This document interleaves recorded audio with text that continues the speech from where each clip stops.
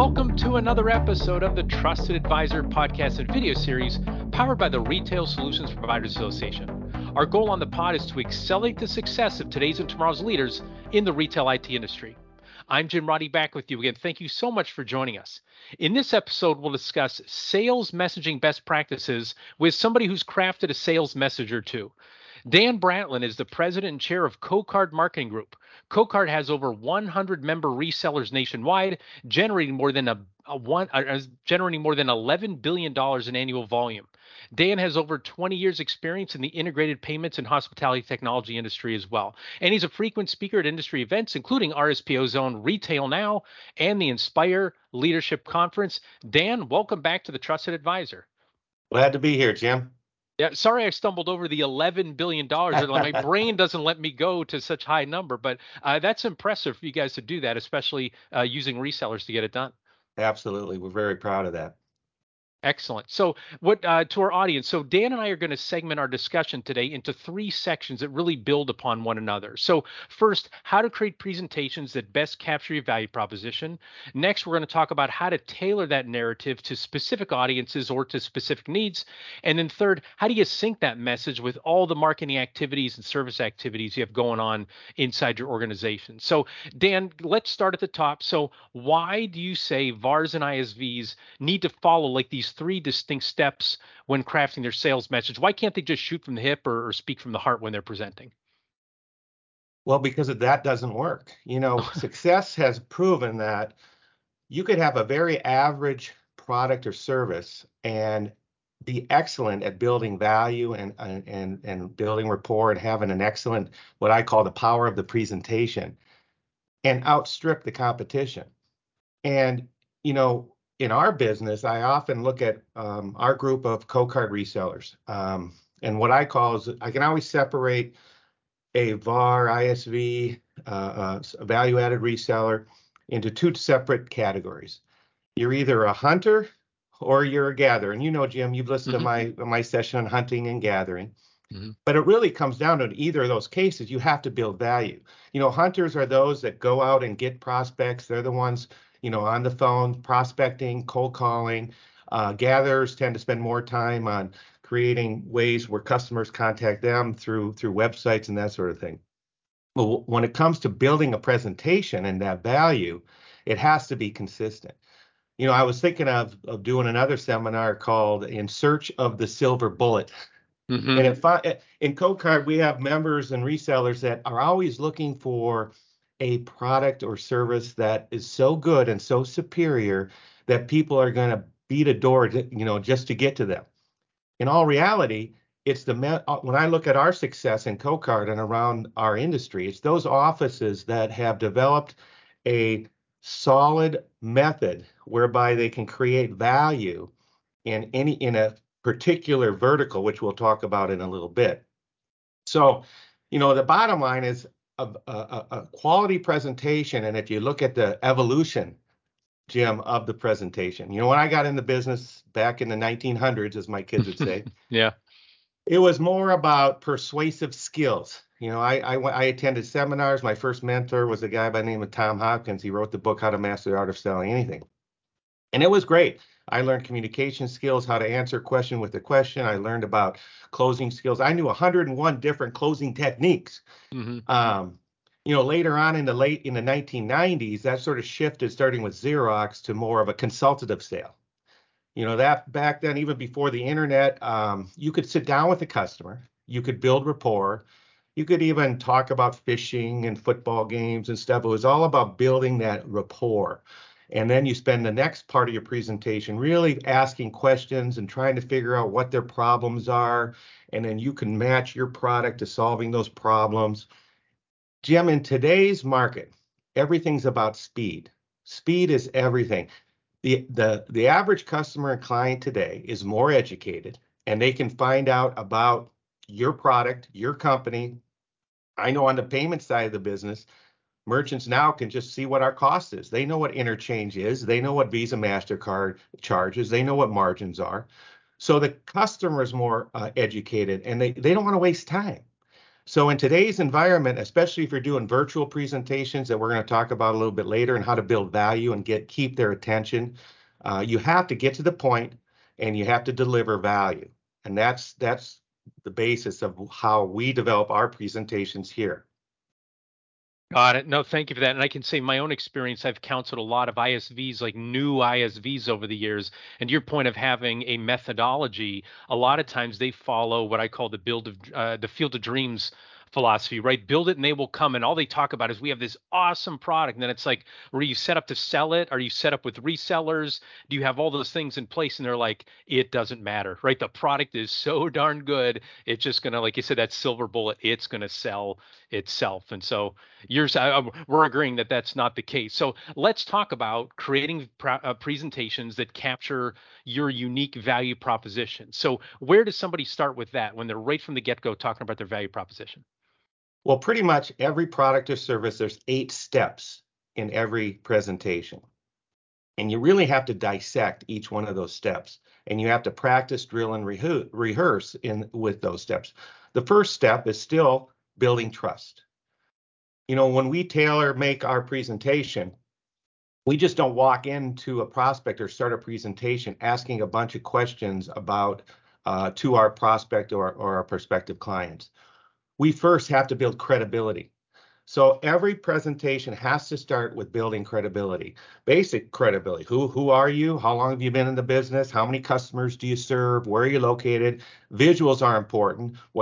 Pictures of your office or your staff, whatever, visuals are very good. And building that credibility is step number 1. So we practice, drill, and rehearse all the way down to if our sales reps are meeting in person, to practice how to start off by giving them the business card. How do you start off the meeting? What do you say word for word?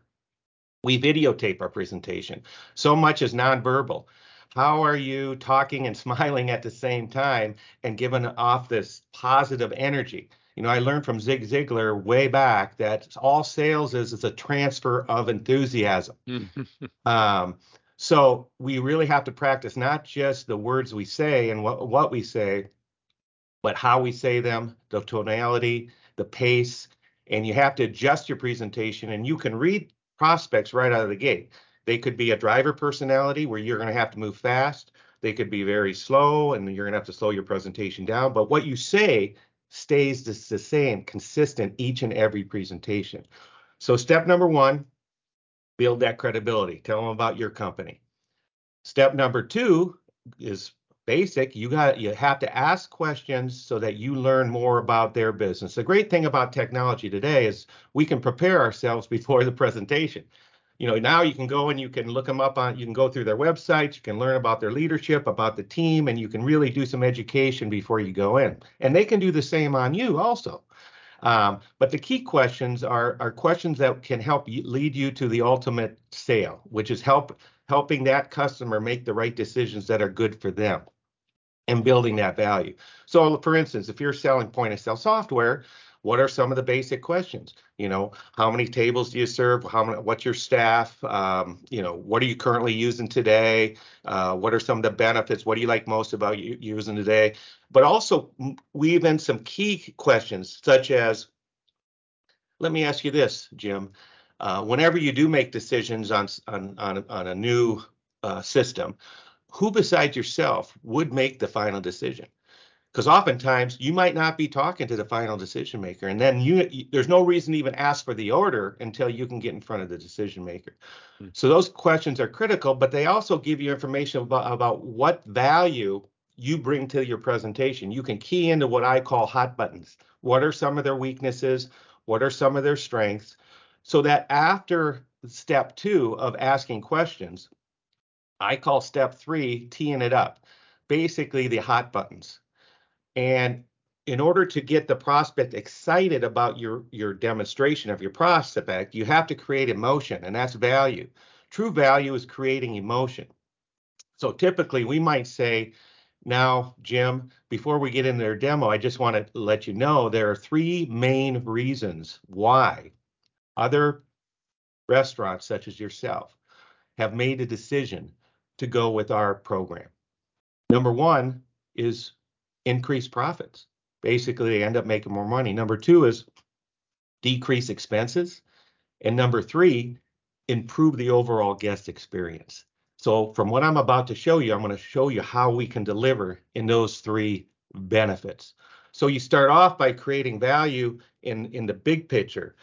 Say, every owner of a business wants to make more money, wants to save money, and wants to have happier employees and happier guests. Got Now, it. and then if you go on to the next phase of your demo, the most critical aspect of sales, and I'm surprised so many sales representatives don't do this, because I thought it was just sales 101. Whenever you present a feature, what do you follow it up with, Jim? Don't Right. The you? benefits. A Yep. benefit. Hmm. And what is a benefit? Is a value. Hmm. So whatever you're demonstrating your product or service, when you show them the actual what it is, you must not just follow up with what it does and what is the benefit of that feature. You have to tie it down and get a response from the prospect. In today's world, when you're doing a virtual presentation, especially, you're doing more of the talking. It used to be when I got in sales, you would talk 25% and listen 75%. Well, nowadays, in today's sales environment where you have to go boom, boom, boom, boom, it's really an educational presentation where you're building value, but you have to keep the customer involved. So how do you do that? Well, Jim, you do have to use their name early and often, because people will perk up when they use their name. Isn't that right, Jim? And you also have to use what I call tie downs to get the yes momentum going, and if they agree. So if I show a feature and I say, now, Jim, can you see how you can turn tables a lot faster because of this aspect of the system? And you have to get a yes on that. So using the isn't it, doesn't it, wasn't it, couldn't it. There's still communication skills that I learned back in the 1900s that I use today to get that yes momentum and keeping the prospect listening and building that value through the benefits throughout your demo and your presentation. So that's critical. So as you custom make these presentations, we write all this stuff out word for word, and we practice, drill, and rehearse. Now, I wouldn't say they're scripted, because you want to be natural, but you want to know the prospect. Right. Jim, when you go to a movie, and you're all emotional and you're crying, because I can tell you're a sensitive guy. It's 3/4 of the movies. Yeah, I'm bawling my eyes out. You're right. Little do you know that that actor got a script, Hmm. and they memorized that script, but they were just able to deliver it so it was so real that it caused that emotion. And that's the same thing in sales. Our sales reps here say the same thing pretty much, ask the same questions, deliver the same demo in every presentation. And where it really gets critical is after the demo. Because once you've finished your demonstration of whatever your product or service is, what is the next step? And this is where most salespeople fail. Many salespeople are great at presenting. They love to present. There's two weaknesses that most salespeople have. One is rejection. They don't like rejection. And number two, they're afraid to ask for the order when it Hmm. still comes to closing. So what we do is a simple clearing question at the end of your value-oriented presentation. And that is this. So, Jim, from what you've seen so far, can you see how having the system could help your business grow? And typically what they might say is, well, it depends, how much is it, Hmm. right? Yeah. That's what you want. Rarely Yeah. will you get, if you do get a no after that question, why even present? Why even go Right. into the total investment? You want to run out of that presentation as fast as you'd run out of a hot burning house. Hmm. So, once you ask that clearing question and they agree that this is something that could benefit them, well, then the next step, which I think I'm on step 5 now, Hmm. is creating your value investment. I say investment, not cost. Everything's an investment. And what we do is we give a visual, and it's important to know what your competitors are too. So we always talk about what our competitors offer. And during that demo, we also look at our competitive advantages. What are your competitive advantages, and focus in on those? But when it comes to finally presenting your proposition for your product or service. We break everything down by the day.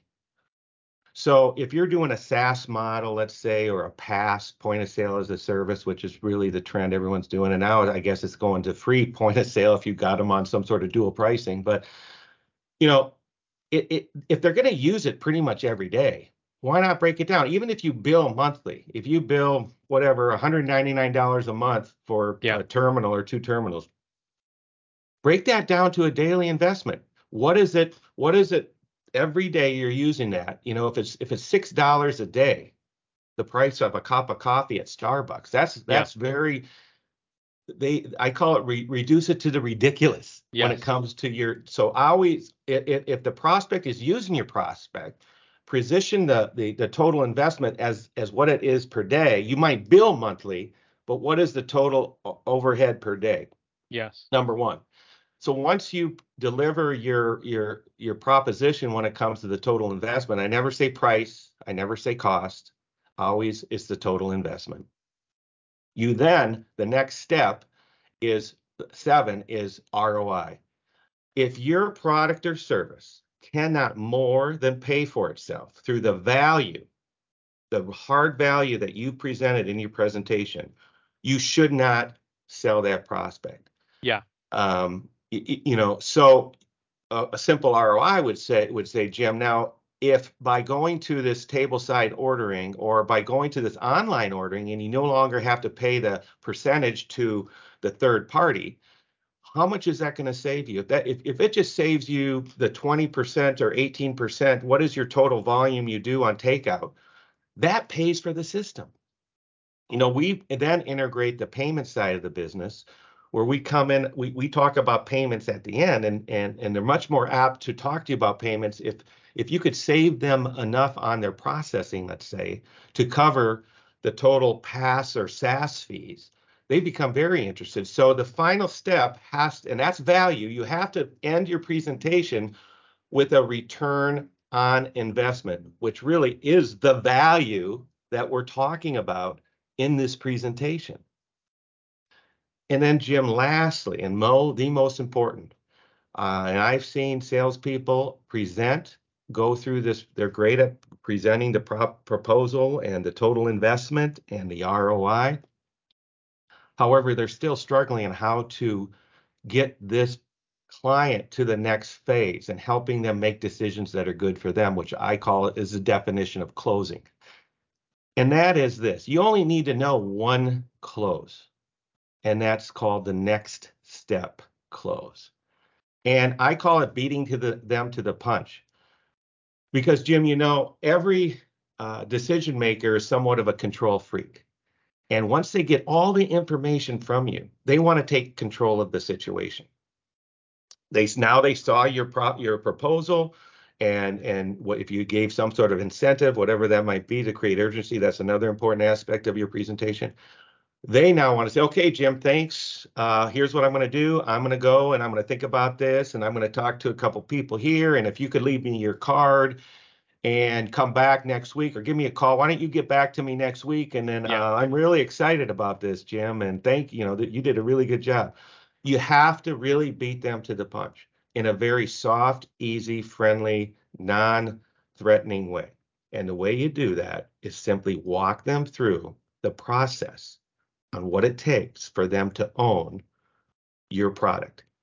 And it's as simple as this. As soon as you finish with the ROI and how this pays for itself, you have to beat them to that punch and say, now, Jim, let me just tell you what the next step is if this is something you're at least considering, Mm-hmm. which it looks like you are, right? Mm-hmm. Now, if they've gone this far with you, they're at least considering. Yes.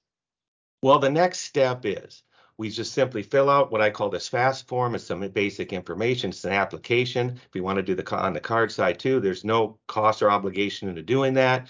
And that takes me about 5 minutes. And we can roll through that, no problem. Once that's done, it takes me a couple days to get approval. Then I'm going to contact you in a couple days, Jim. I'm going to say, great, we've got everything set up, ready to go.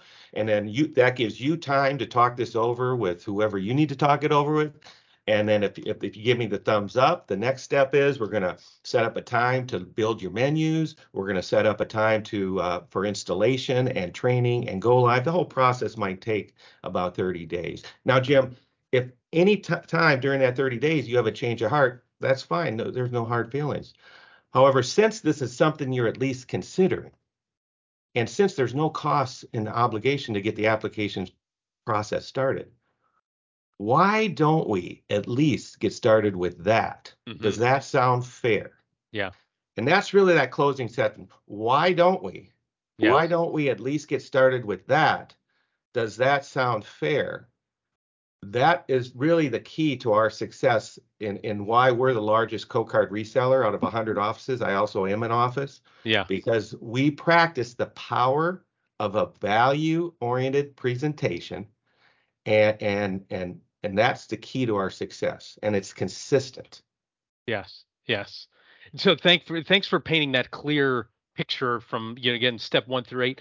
Two that I want to pull out specifically are like when you're building you said you called it yes momentum. Some people might see that as like, oh, that's just a mind trick, get them to say yes a whole bunch of times. But even though it does help somebody move in that direction, it seems like it's a discovery process, because if they say no to something, then you go, okay, then maybe there isn't a fit here, or maybe they don't understand the value proposition. And then when you close on the ROI, if it seems like if you can't get a bunch of yeses and you can't get the ROI, then if you're going to try to still sell them, you're just shoving it down their throat. And that's not what they need. Like, it's actually helpful for both parties in order to make sure there are yeses and there is an ROI, or they should go do something else and you should go do something else. Am I understanding that correctly? Absolutely. My favorite yes momentum and understanding is, does that make sense? Or Yeah. are you with me on this? So Yeah. whenever we present a feature benefit, we might say, does that make sense? And the prospect might say, well, I'm really not sure. How does that work? So you want to make sure that they have a full understanding of what it is you're saying. So it's no trickery here. It's instead of moving on, you want to get a confirmation that they understand what it is you're selling.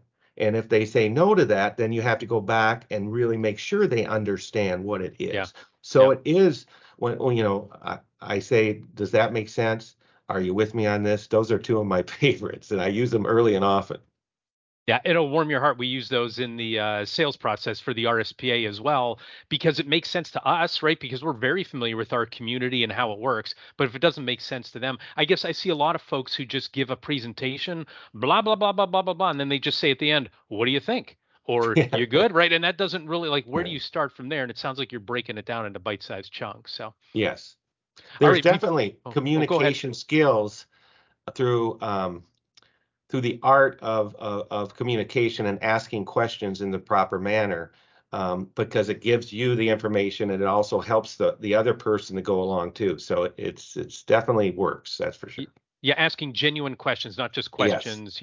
You like oxygen, don't you? Yes. Well, there we go. There's another yes. So, all right. So Dan, we're gonna pause for a quick commercial, but I've modified it just for you on the fly here. So let's pause to let our listeners and viewers know about the Retail Solutions Providers Association.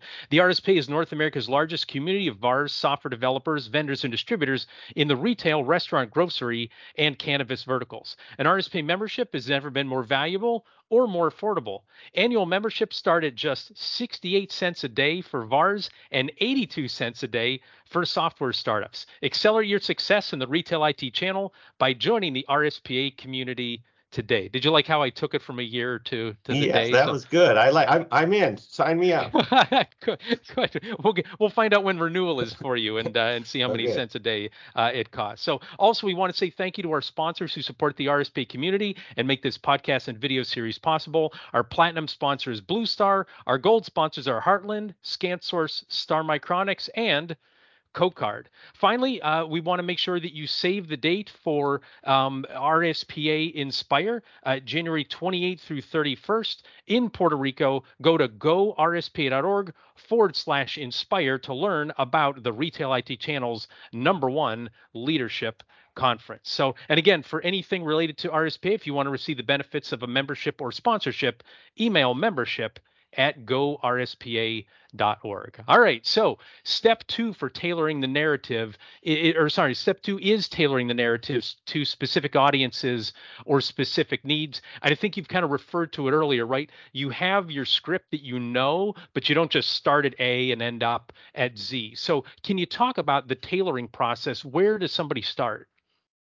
Well, the other thing I've noticed with some of the more successful value-added resellers in our business, and whether you come from the technology background, which I found when, Jim, when these two industries sort of combined, the payments and let's say call it the software side of technology. And I know our members of COCARD, we have both. We have people originally come from the payment side, and we have people that were just, let's say, point of sale dealers.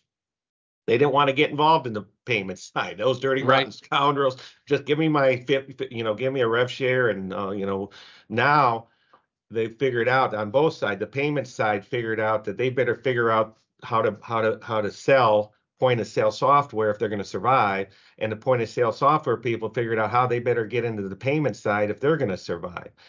And so when I look at the most successful companies in our space, the one thing I see is that they focus on a vertical.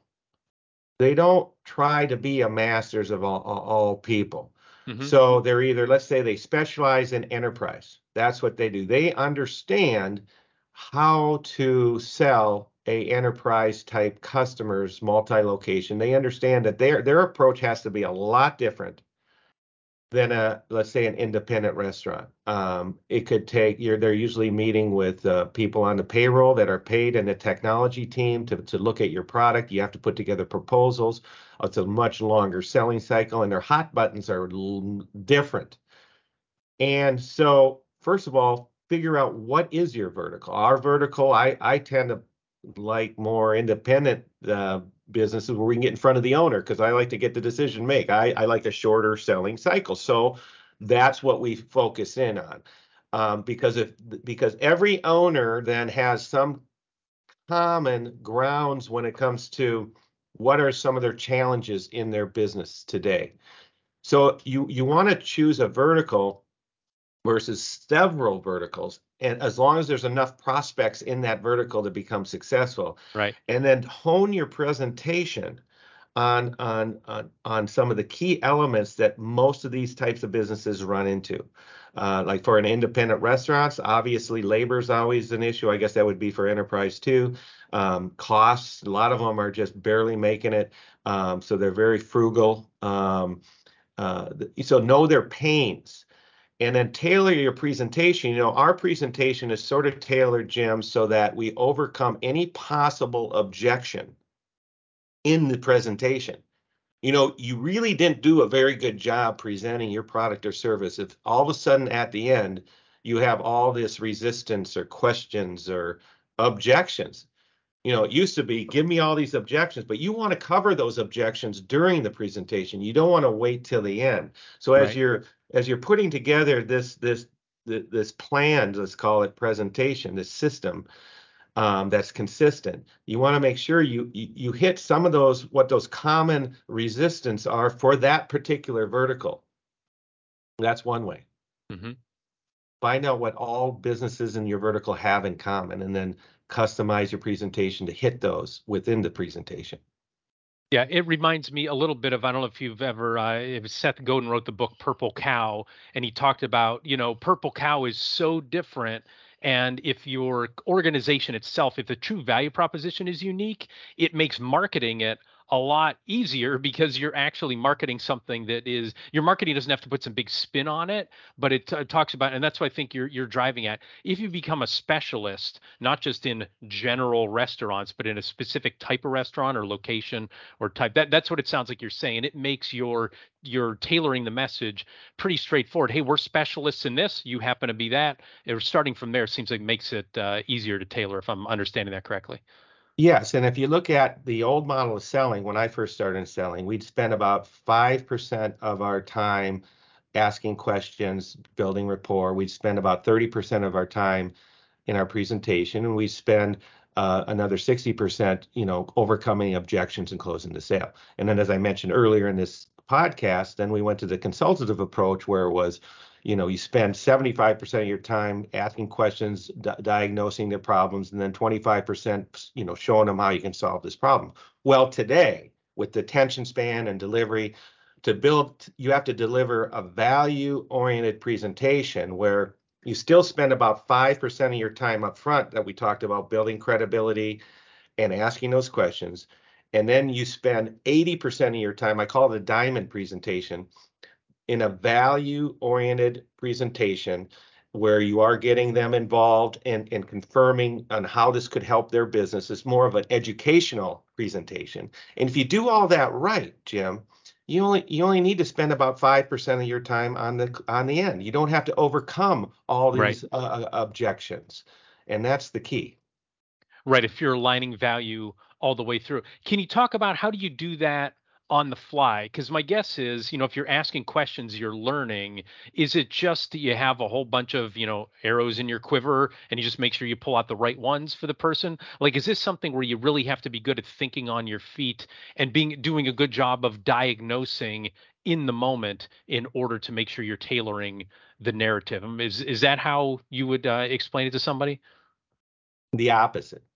You Okay. know, I if I look at I've trained and worked with and have hired and maintained hundreds of salespeople over my career. I've had salespeople that had this gift. We call it like the gift of gab. They were Hmm. able to zig and zag, and you could walk in anywhere and put them anywhere, and they just have the aptitude to think on their feet. And I've had salespeople that are pretty much don't may not have that gift, but they're consistent. They learned a valuable presentation. And when I talk about that value presentation, Jim, you're hitting the same keys every time. There's no shifting. Now, the prospect may differ. You may spend more time in this particular area and because they may be interested in learning more about how that split ticket really works and how the table mapping works. If you see that if they're following you, and that's a key component they want. And so you're just moving along with the prospect. The prospect is doing the leading. You're presenting the same structure Okay. presentation.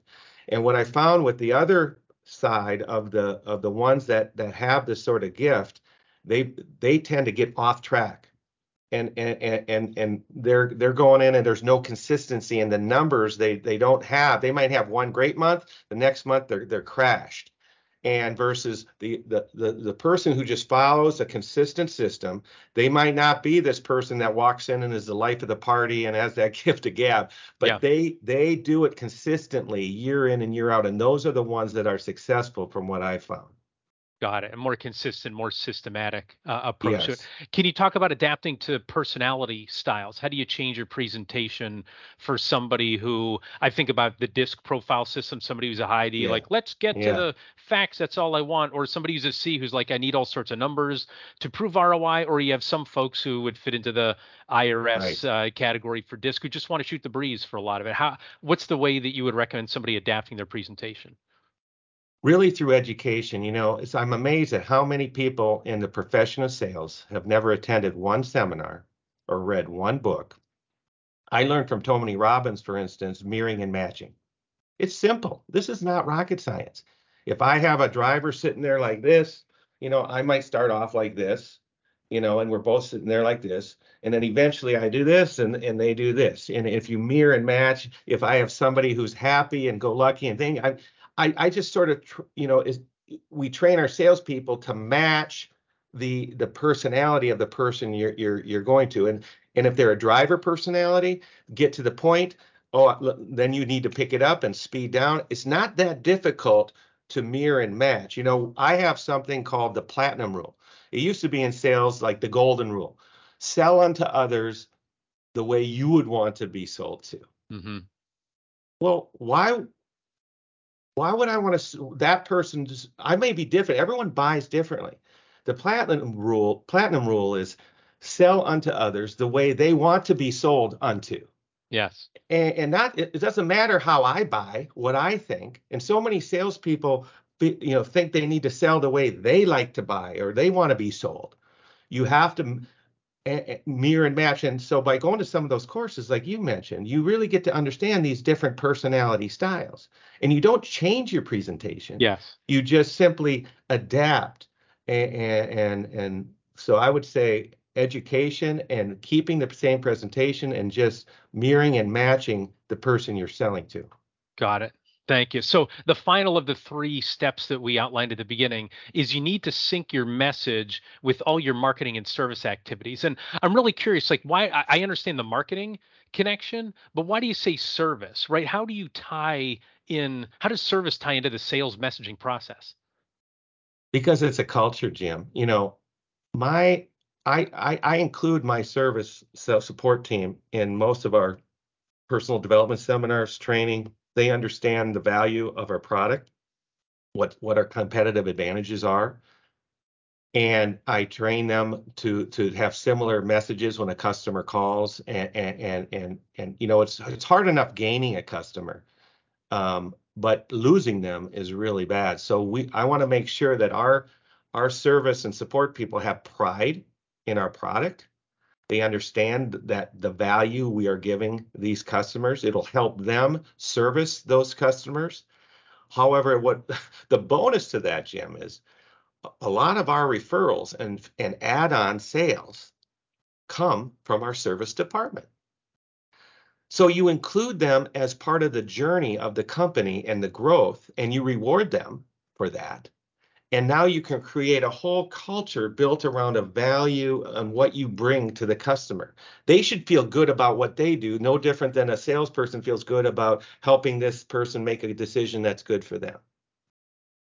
Got it. And this is my own personal experience from an RSPA standpoint, but I'm curious if you've seen this as well with your teams in your offices.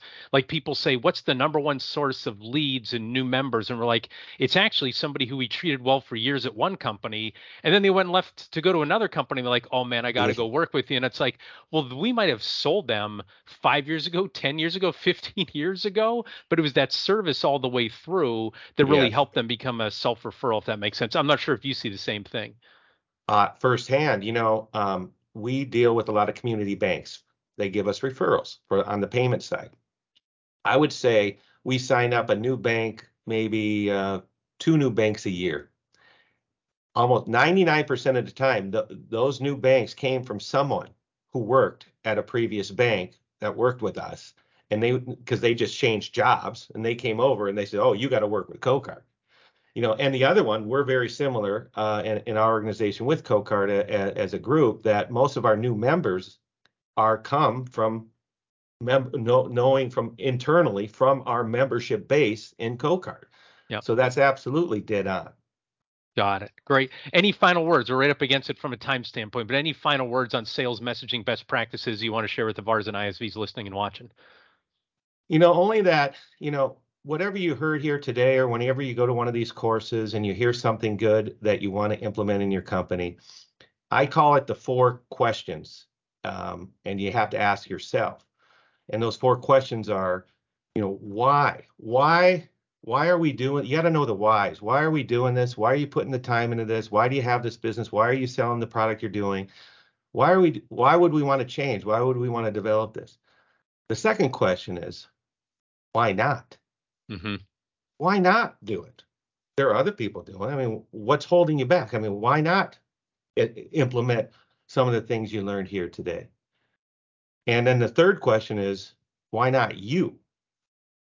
Why not you? There are certainly other people, given whatever circumstances you're in, that have done and put together some of the things we talked about here today. And lastly, why not now? So often we hear good ideas and everything else. They used to say, knowledge is power. Well, not really. Applied knowledge is power. So why not now? Do it now. That's all I have to say about that. Thank you, Jim. Excellent. No, I'm glad you said it that way. And that's what a lot of my presentations I say. VARs are not looking for an academic exercise, right? They're looking for some real, tangible, applicable advice. And you certainly provided that today. So, well, that does it for this episode of The Trusted Advisor. If you enjoyed our discussion, be sure to subscribe to the RSPA YouTube channel and the Trusted Advisor podcast so you never miss an episode. And if you'd like to learn more best practices for VARs and ISVs in the retail technology industry, check out the RSPA blog. You can find it at gorspa.org and then clicking on RSPA blog. Before we go, big thanks again to Dan Brattland from COCARD for sharing his wisdom with us today. Thanks also to RSPA Marketing Director Chris Arnold for his production work, Joseph McDade for our music, and last but not least, thanks so much to you for listening. Our goal at the RSPA is to accelerate the success of our members in the retail technology ecosystem by providing knowledge and connections. For more information, visit our website at gorspa.org. Thanks for listening, and goodbye, everybody.